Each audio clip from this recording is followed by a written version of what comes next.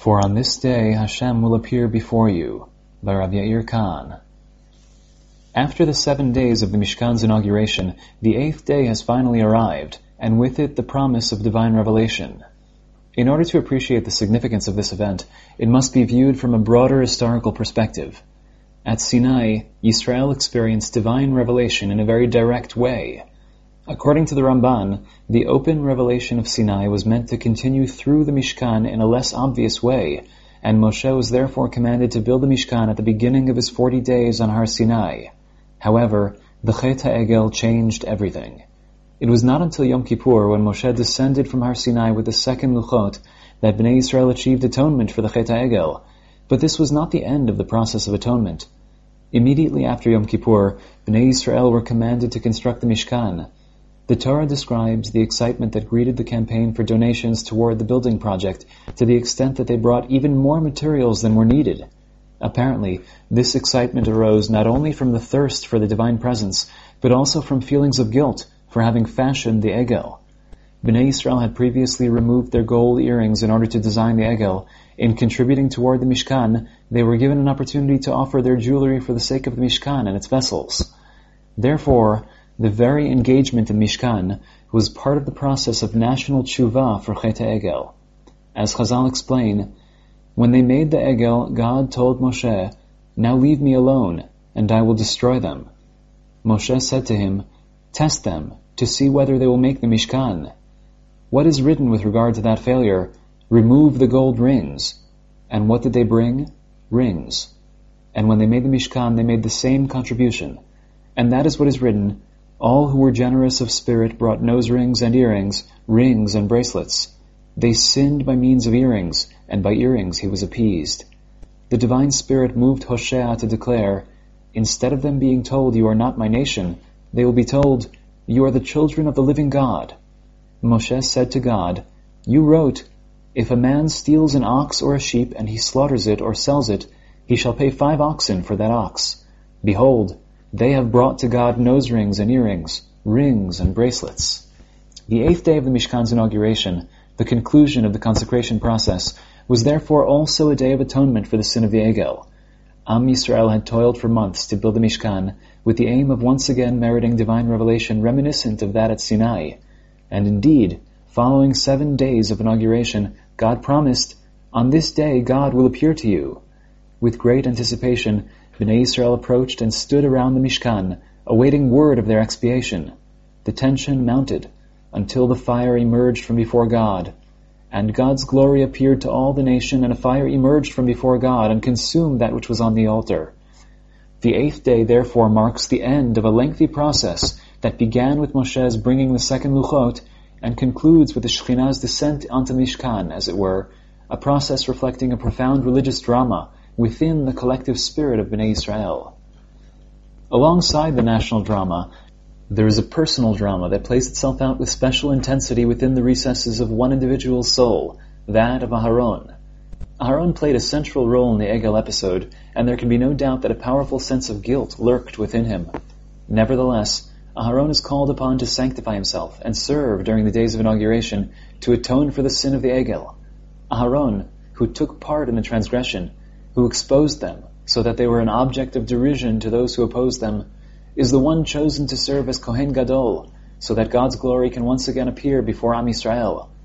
It is no accident that Aharon is commanded to sacrifice an Egel as a personal sin offering on the 8th day, even though the standard sin offering for a Kohen Gadol is an ox.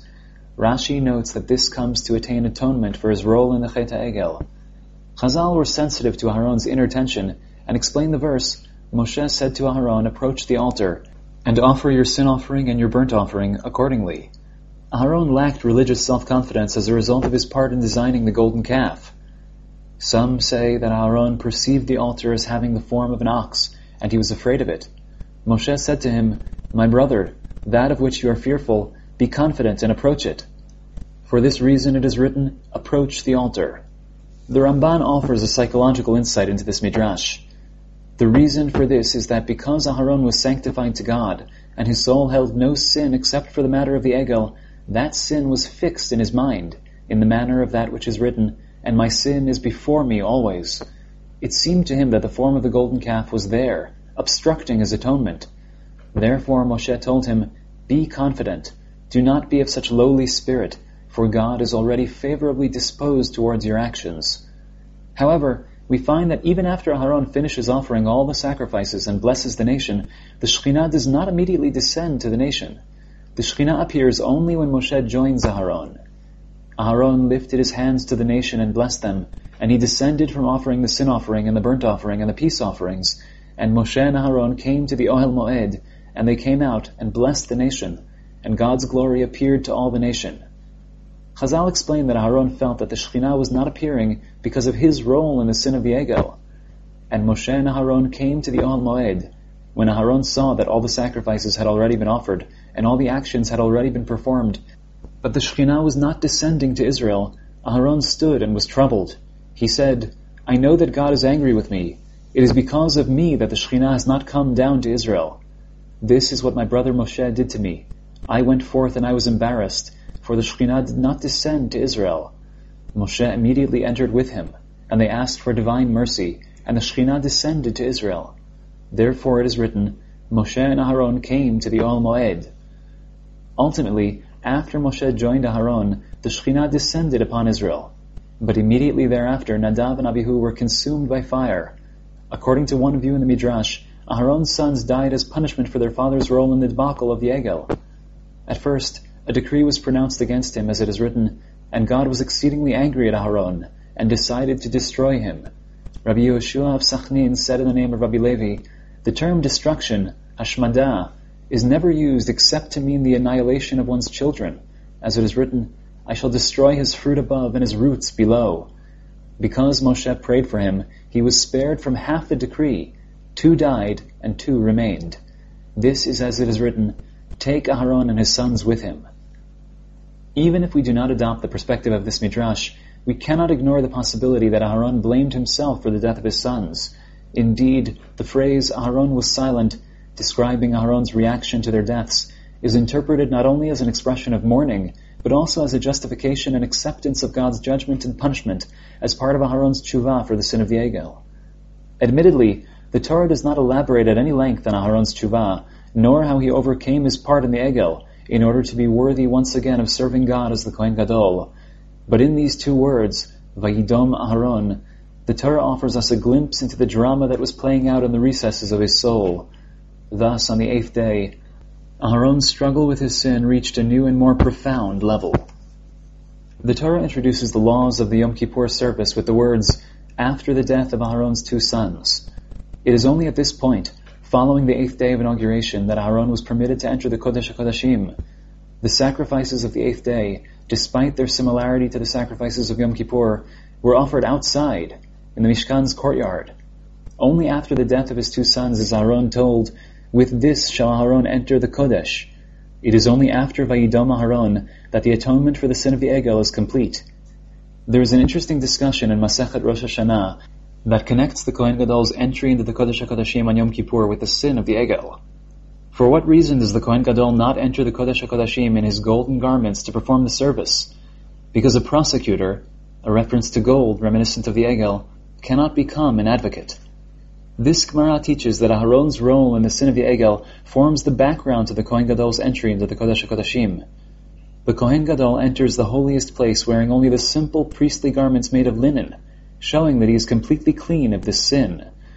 In light of the above, Yom Kippur is found at both ends of the process of atonement for the sin of the golden calf, with the 8th day of the inauguration placed in between. First, Yom Kippur is the day that the 2nd Luchot were given to Israel. On this day, in the 1st year following the exodus from Egypt, Yisrael were granted the opportunity to atone for the Egel by means of building the Mishkan. On the 8th day, at the conclusion of this process of construction and preparation, the Shekhinah once again descended to the nation. But from Aharon's point of view, the 8th day was a day of grappling with his part in the sin, reaching its climax with the death of his 2 sons and his reaction of silent submission. This reaction, an expression of the depth of his tshuva and his acceptance of divine justice, led to his ability to atone for the sin of the Egel, for himself, for his household, and for the entire congregation of Israel. It also led to the license to enter the Kodesh HaKodashim, entry that takes place every year on Yom Kippur, when Bnei Israel seek atonement for all their sins before God. Nadav and Abihu, who were not participants in the sin of Yegel, died when they tried to approach God. Aharon's sons believed that they deserved to behold God.